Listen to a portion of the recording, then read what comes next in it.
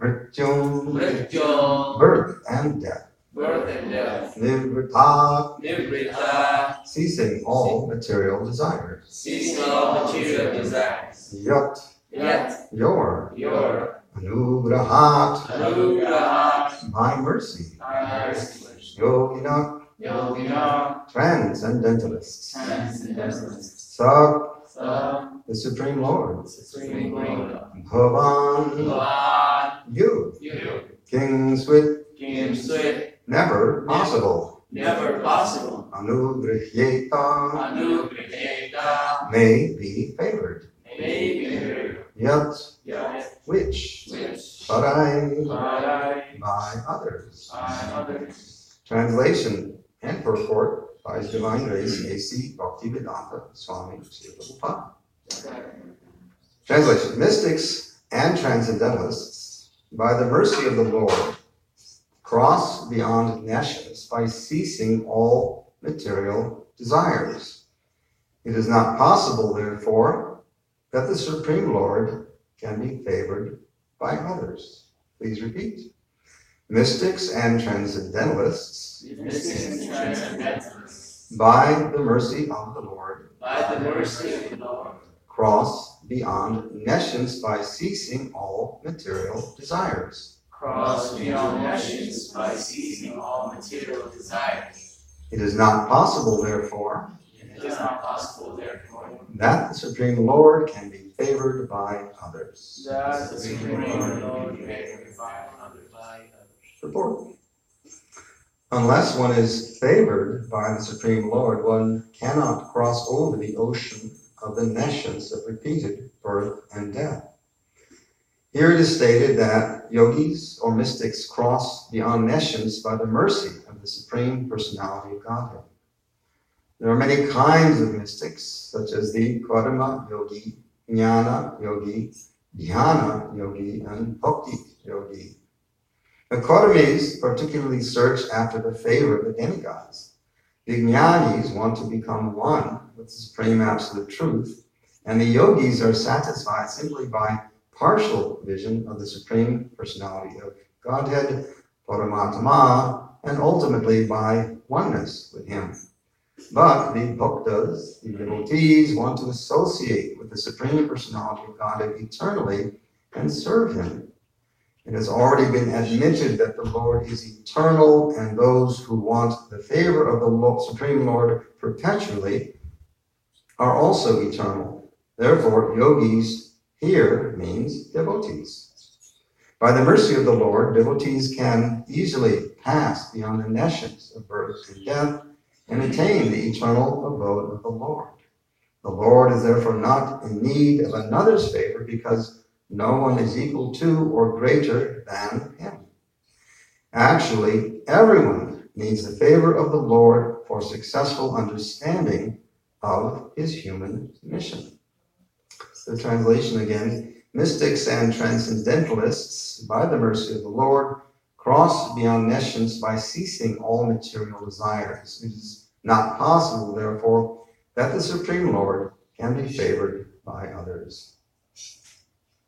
Nama Om Vishnu Padaya Krishna Prestaya Bhutale Srimate Bhakti Vedanta Swami Iti Namane Namaste Saraswati Devi Gauravani Pracharya Nirvisesha Shunyavadi Pustyata Deshyatane.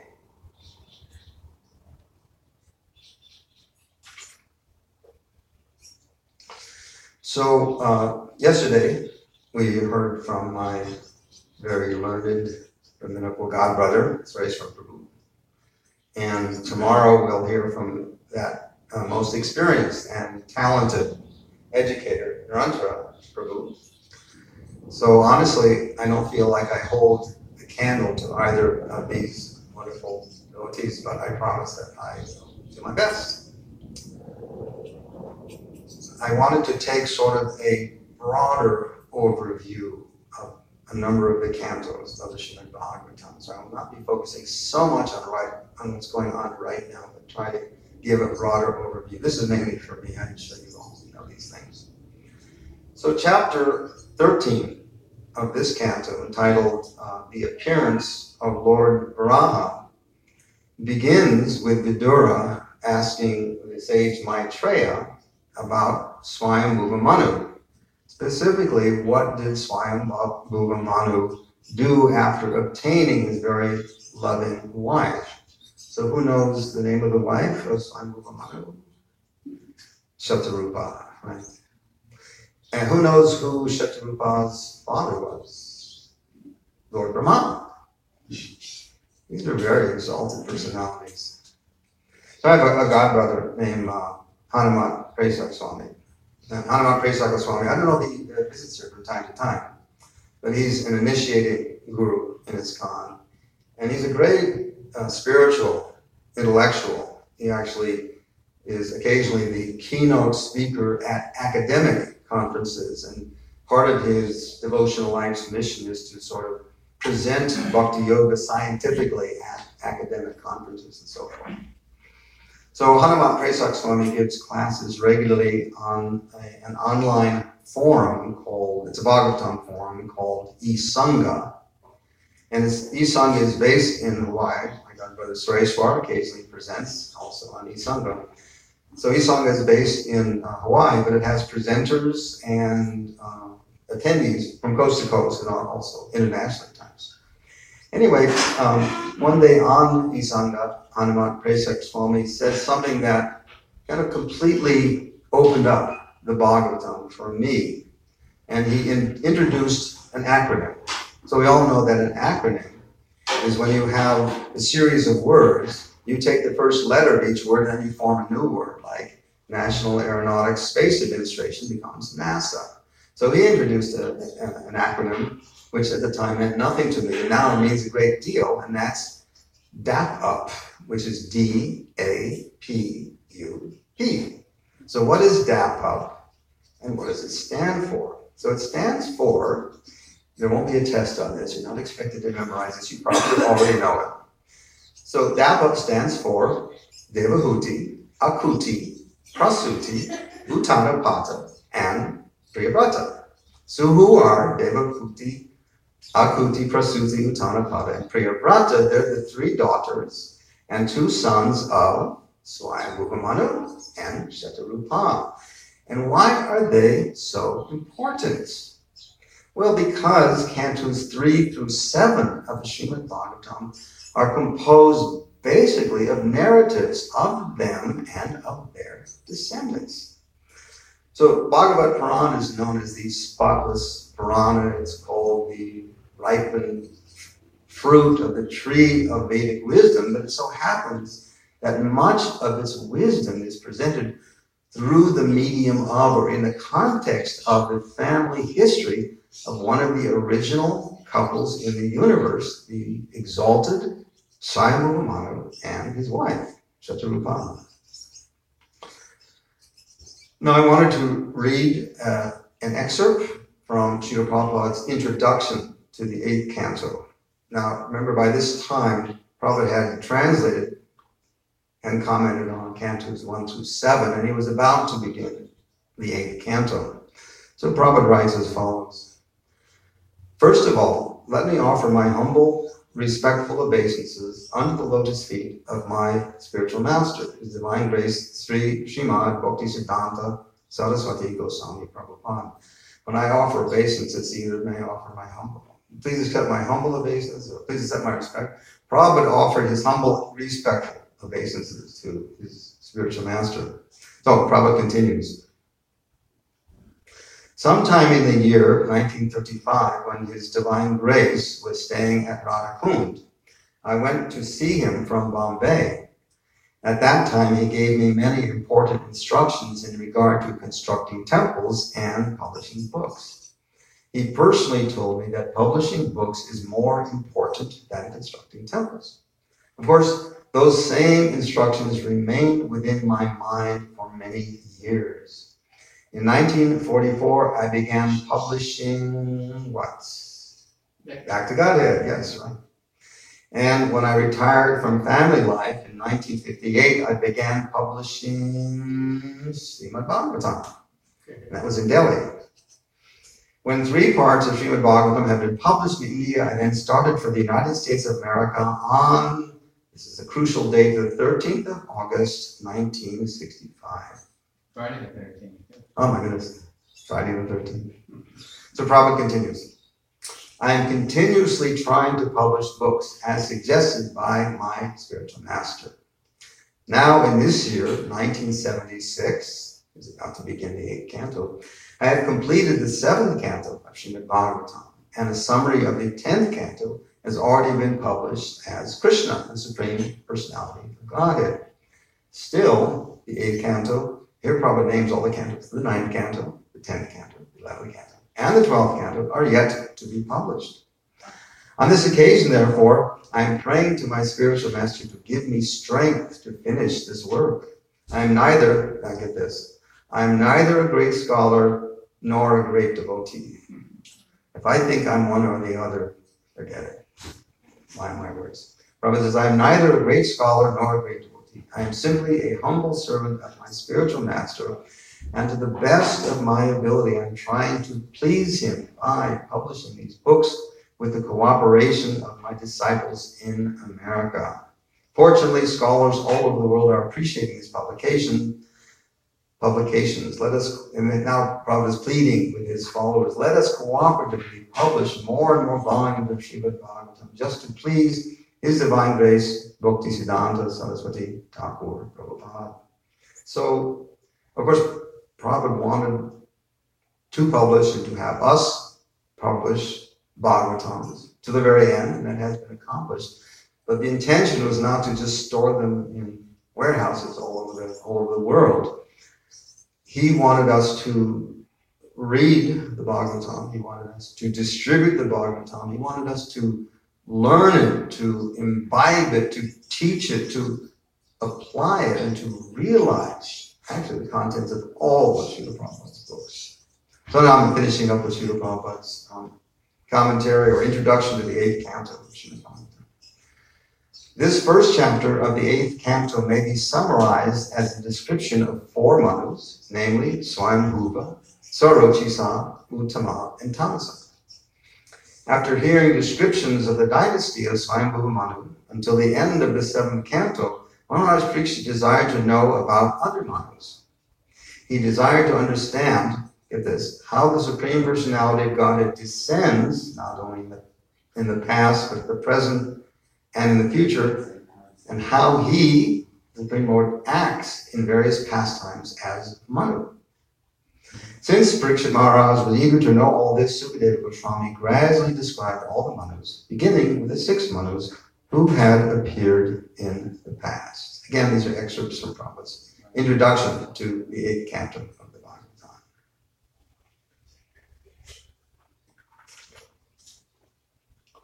So I wanted to rewind briefly from the 8th canto to the 4th canto of the Srimad Bhagavatam. And chapter 1 of the 4th canto is entitled The Genealogical Table of the Daughters of Manu. So in chapter 1 of the 4th canto, we hear how, and there's where the initials come into play again, Devahuti became the wife of Kardama.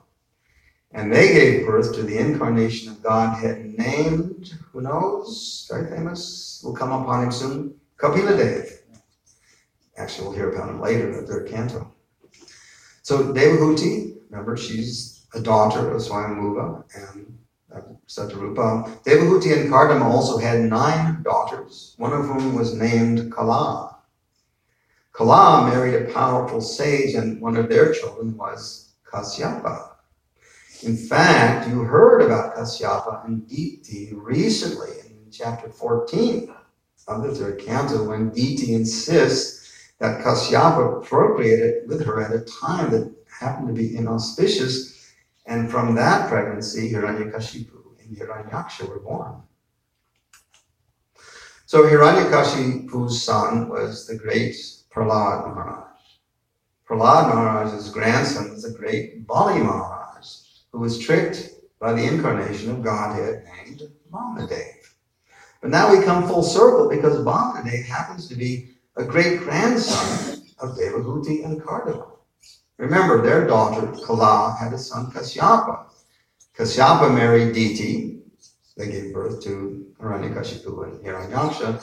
But Kashyapa also married Diti's sister Aditi, and their son was Vamnadev. So let's move on to another daughter of Swayambhuva Manu and Shatarupa, Prasuti. Prasuti was given in marriage to Daksha, and one of Daksha's and Prasuti's daughters she was the pet, she was the youngest daughter. Does anyone know who that is? Sati. Right? And Sati became the wife of Lord Shiva, but in an incredible incident in the Bhagavatam, she later self-immolated at Daksha's sacrifice because Daksha, her father, had disrespected her husband, Lord Shiva. And we make yet another full circle, because guess who Diti and Aditi's father was? The one and the same Daksha, the father of Sati. So, to review, Swayambhuva Manu and Shatarupa had 3 daughters, Devahuti, Akuti, and Prasuti, and 2 sons, Uttanapada and Priyavrata. Now, Uttanapada is mainly known for his famous son, Dhruva Maharaj. And you'll hear about soon. You'll hear about Dhruva Maharaj soon in the 4th canto. So, and finally, Priyavrata. Priyavrata springs into action in the 5th canto. It mentions how he dissipated the darkness of night and excavated 7 oceans with the rims of his chariot. He also gave his daughter Urjaswati in marriage to Sukracharya. And Sukracharya appears innumerable times in the Bhagavatam, including as the materialistic spiritual master of Bali Maharaj, and when he advised him not to give in charity to Vamnadev. Sukracharya also appears again. He was, actually this goes back, as the spiritual master of Hiranyakashipu, and Sukracharya's sons, Shanda and Amarka, were the teachers of Prahlad Maharaj. Going back to Priyavrata, another of Priyavrata's descendants was Lord Rishabdev, the incarnation of Godhead.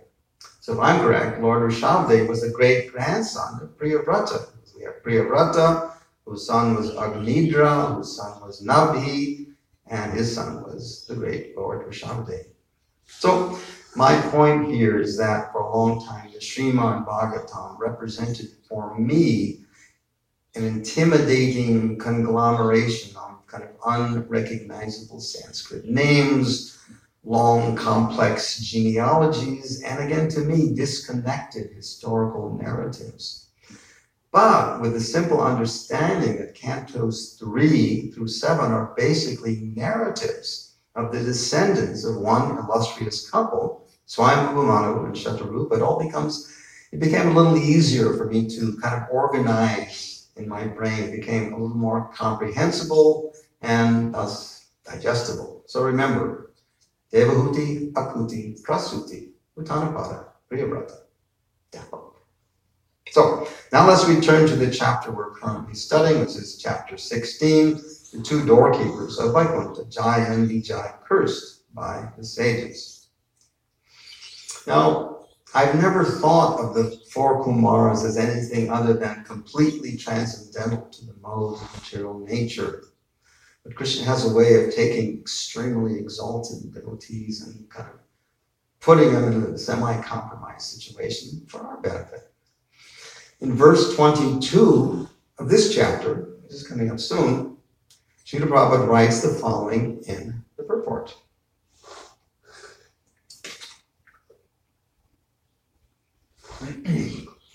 The 4 Kumaras were cognizant of their situation in the modes, passion, and ignorance, because although in Vaikuntha they wanted to curse devotees of the Lord, since they were conscious of their own weakness, they prayed to the Lord to remove their still existing passion and ignorance. Purity doesn't come cheap. The Prabhupada continues. Again, this is the purport to verse 22, coming up to 3 verses away. The devotees prayed to Lord Chaitanya, therefore, to eliminate their stock of passion and ignorance, the most conspicuous, Prabhupada calls them, assets of this yuga. In the Krishna conscious movement, one cleanses himself of the modes of passion and ignorance by chanting the holy name of the Lord, Prabhupada just writes, Hare Krishna, as introduced by Lord Chaitanya. That's end quote. So in Sureshwar Prabhu's class yesterday, the question came up regarding, I think it's verse 11 from Sri Upanishad. The verse is Vidya cha vidyam shayas tad vedo bhayam sa avidya mrityum tirtva vidyayam mritamashinte. The translation is, only one who can learn the process of nescience and that of transcendental knowledge side by side can transcend the influence of repeated birth and death and enjoy the full blessings of immortality. And in the purport to that verse of Sri Upanishad, Srila Prabhupada writes, quote, the path of avidya, or advancement of material knowledge for sense gratification, is the path of repeated birth and death.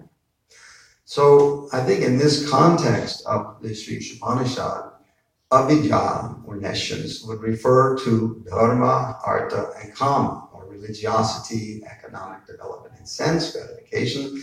And it's stating that one must add vidya, or true eternal knowledge, to the practice of mundane religiosity in order to enjoy the full blessings of immortality. But there's a different kind of vidya, or material knowledge, that I've been cultivating recently in order to help my advancement in Krishna consciousness. And what is that? So I'm trying to understand and honestly get how deeply in the modes of material nature I really am. And if I look honestly, sometimes it's not a very pretty picture. So I was telling Jaya Jagadisa Prabhu yesterday that I was born into a meat-eating family that was atheistic, alcoholic, depressive, neurotic, dysfunctional, unclean, and sex-addicted. My mother used to scoff at people who bathed once a day. Was that too little? No, she thought it was ridiculous. Why do people need to bathe every day? So I suggest, because this has helped me a great deal, that each one of us, for the good of our advancement in devotional service, we check in regularly and honestly and try to assess where we are in terms of the modes of material nature. Here are some qualities to consider. Now this is going to get a little negative, but it's not intended to be. It's meant to be instructive. So let's start with sleep. Someone was telling us recently how Srila Prabhupada hated to sleep. Now sleep did not interrupt Prabhupada's service to Krishna, but it did interrupt his service to his Guru Maharaj, at least to a certain extent. So if I've had a long day and I'm tired and want nothing more than to climb to bed and go to sleep, you could say, well, that's natural. We need sleep. In fact, we need a sufficient amount of good sleep in order to perform our service. But if I'm attracted to sleeping, if it's more than just a necessary step to keep the body and mind healthy, that's the mode of ignorance, the mode of darkness. So let's look at some other qualities. And again, I don't mean to be discouraging because there is hope. If I'm critical, if I'm negative, if I'm argumentative, if I'm irritable, that's a huge one for me. Don't ask my wife. If I can't keep away from meaningless online activity or excessive connection to what we call the news, if I need the distraction of mundane sound vibration or stories or images to relax, if I'm sluggish or tired a lot of the time, if I lament or complain a lot, if I'm sad, if I'm depressed, if I have violent thoughts toward myself or others, if I'm distracted or can't concentrate, if I'm stingy, if I'm hypocritical, if I'm in fear, if I constantly lose or misplace things, if I hold grudges, if I'm bitter, if I blame others for my difficulties, if I'm judgmental, oh, he's so fat and her outfit is ridiculous, if I'm overly stubborn or unreasonable, if I'm expert in insulting others, if I love hearing about the faults and the failings of others, if I'm sarcastic, if I'm impatient or nervous, if I'm envious, if I feel prejudice towards someone because of their nationality or skin color, if I'm very easily frustrated, if I'm spiteful, if my plans never go beyond dreaming, the list goes on and on and on. Whenever any of these attributes manifest in me, know it for certain that I am in the grips of the mode of darkness, tamagun. And to the degree that I'm covered by tamagun, it can hardly be said that I'm engaged in devotional service, which remember is transcendental activity in transcendental consciousness, transcendental to the modes of nature. At best, I'm engaged in a kind of shadow of devotional service.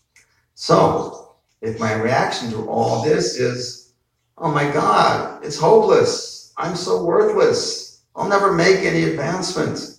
I'm forever captive to this mode of ignorance. If that's my reaction, guess what? That's also tamagun. So you may ask, if tamagun, the material mode of darkness, has nothing in common with the soul, that's an interesting attribute of tamagun, it has nothing in common with the soul, why am I so enmeshed in it?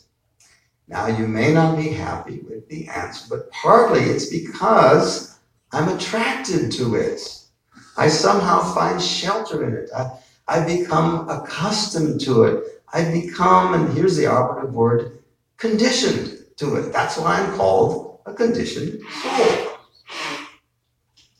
Anyway, I wanted to end on a slightly happier note. Lord Chaitanya's message, as expounded by Rupa and Sanatana Goswami, as enriched by Srila Bhaktivinoda Thakur, as instituted by Srila Bhakti Siddhanta Saraswati Thakur, and as adapted for the entire world by His Divine Grace, A.C. Bhaktivedanta Swami Sri Prabhupada, is not just the most effective remedy to cure our conditioned state, in a practical sense, for real and lasting results. These teachings are the only medicine in this age of quarrel and hypocrisy to combat the ravages of tamagun, the mode of darkness, which again is distinguished by the fact that it has nothing in common with the soul. The mode of ignorance is nothing more than a terminal disease that requires emergency heart surgery, which is there in the holy names of Krishna.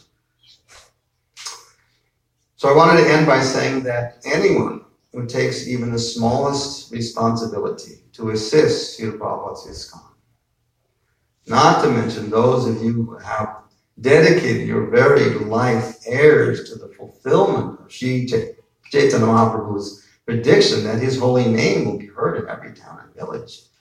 You are la creme de la creme. You are the topmost yogis, and you are the dearmost servants of our entire disciplic line. So Kapalatika and I will be here one more day, and I have to say that we've been treated like absolute royalty. Everyone's been very kind and caring and attentive, and this gives me increased hope that pure Vaishnavism can be practically and successfully implemented in the Western world, all the while nurturing loving relationships between the devotees. So for that, we are eternally grateful, and we thank you from the bottom of our hearts. All glories to Srila Prabhupada. Hare Krishna. So if you have any questions, please direct them to my godbrother Sureshwar Prabhu, because I'm sure he can answer them. Well, I just hope that last statement you made means that you're going to come and visit us every year. Just once? Thank you. That's very sweet. Any thoughts or reflections?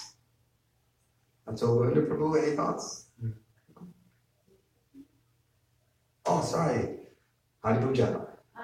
Rishabh Swami also invented the acronym TAMPA. He said it more than last year. Wow, I'll repeat Because them. of the communication. Right. I don't know what type of communication it was, but he had paid per digit. Yeah. That's how it started. Let me repeat He this. jokes that he's probably gonna like suffer reaction or Yeah. something, because how it's So Hari Puja, Mata said that Hanuman Pesach Goswami also said that he invented the acronym PAM-HO. It was for an AG. AGTC. Particularly applicable for texting and email. Anyway, for better or for worse, right? Thank you for that. Yes, the nominee. I would, I mean, every quality or absence of that you read was like ding, ding, ding. There's like a couple, maybe one or two that would have been, maybe I'm not so attached to them. But I would actually like if you could, can you give me my email, you could send me that list, I'd like to print it out. Happy to Have that give you that list. to help remind me. It's not exhaustive. I have, maybe others of you have seen this, but it's a chart analysis of the three modes of nature. I just concentrate on the one I concentrate on. That's what I need help by Ravindra Swarup Prabhu. And with also with references to Bhagavatam, Srimad Bhagavad Gita, and so forth. But so Sandamani Mataji asked if I could share that list with her. So where did that list came up? I just like sat quietly and thought about my own life for the last 2 or 3 days. And this list came up of what not to do and who not to be. But then you said the list goes on, so. The list goes More? on. So the Yes, chart- but he could not bear it. So does the chart mean there's the quality and then the remedy? Is that what Ravindra did? What did he do? I looked at it yesterday, got a lot of ideas from it.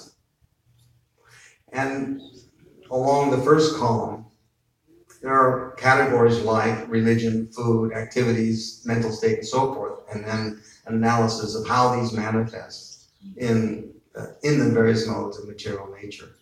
But I can't do justice to it. I'll have to just give it to you. Okay. Yeah. There's so much wisdom that our god brothers, god sisters, god nieces, and nephews, and generations beyond are just manifesting. And I know there's a sentiment we should stick to Prabhupada's books, and I don't disagree. Thanks to my good wife, practically every day we sit down and we read Bhagavatam together. Otherwise, I find it really hard to concentrate. Which mode of nature is that? Anyway, and so,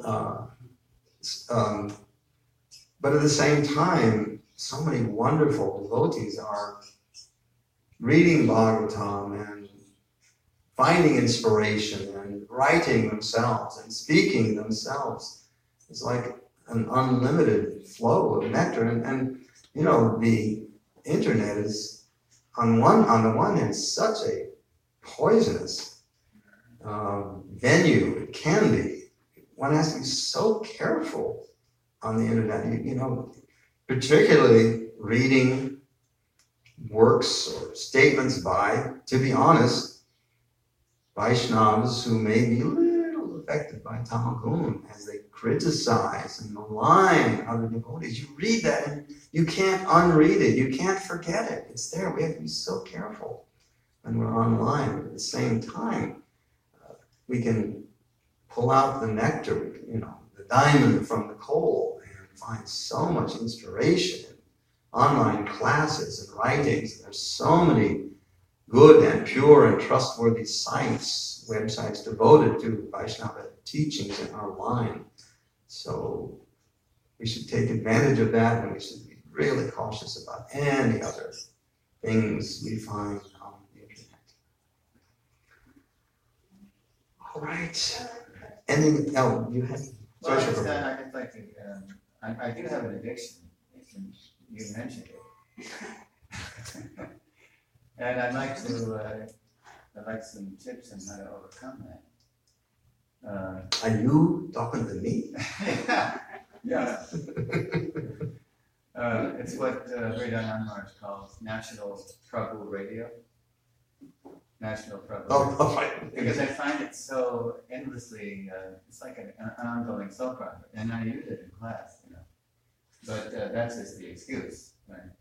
And Prabhupada himself, when he started BTG in 44 until he handed it over to us in 66, he was up on the news, and he'd use it in his articles. But then there's a line, right? So maybe you can talk about that line. Well, and that's why I put in the word excessive contact with the news, because, we want to be absorbed in Krishna, in our service to our spiritual master. But we want our feet to be on the ground and to be, I think it's a judgment call, to be reasonably cognizant of what's going around, of what's going on in the world. I talked to my wife, are you reading the news again? She said, I want to know what's going on. I said, that's not what's going on. That's just a manifestation of the reaction, the modes of nature. That's people's bad karma. That's what the news is composed of. But at the same time, we want to present ourselves as grounded, as citizens of this world, this country, in this case, this state, this city. And if we're clueless about what's going on, sometimes I am, but if we're clueless about what's going on, that is also not effective preaching, in my opinion. So it's a really fine line. It's like, should I take that second sweet ball or not? Not that the news and the sweet ball are the same, but it's like, there's so many thresholds in our daily, in our moment-to-moment lives that we reach. Oh, just one more, and then too much. So yeah, just applying good judgment. Sorry, that's a non-answer, but that's the best I can do. Well, I find that I cross the line when I find myself, instead of chanting Hare Krishna or reciting a verse, all of a sudden I'm, absorbed in the pastimes of so and so, in the news. Then, because when it reaches Smarna,